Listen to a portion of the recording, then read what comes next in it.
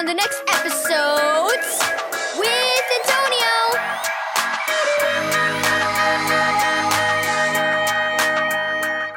Thank you, Keys for Kids Ministries, for this daily devotional.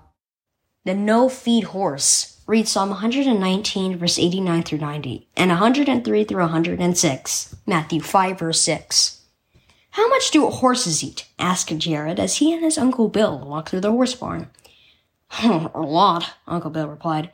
"It's a girl thing we can put them out to the pasture every day," he grinned.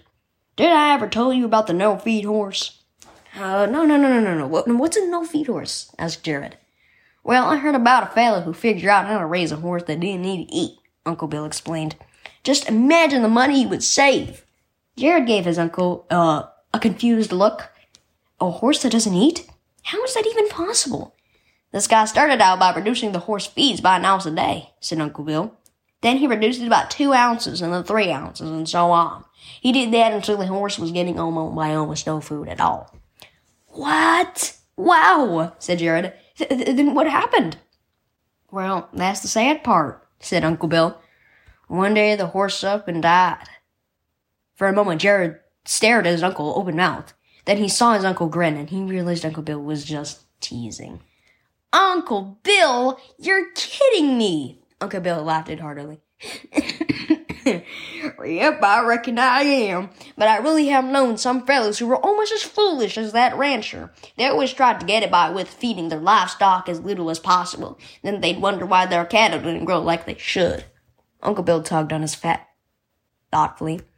"I've known some Christians like that too," he added. "I was even like that myself for a time. I started off reading my Bible and praying and going to church regularly. Then I tapered off. I was just so busy with things on the farm, see? It took me a while to realize that my soul wasn't being fed and my spiritual life was suffering. I needed that time with Jesus and his people so he could fill me with his peace and remind me of his presence." "Wow," said Jared. "Well, I never considered going to church or reading my Bible to be just as important as eating food." Uncle Bill smiled at him. "Don't ever forget that your soul needs to be fed just like your stomach does." Don't neglect your spiritual life. Key verse.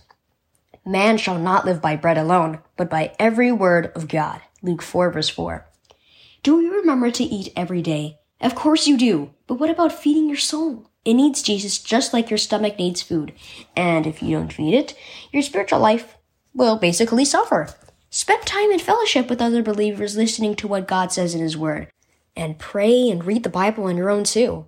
Let Jesus feed your soul by reminding you of his truth, love, and promises.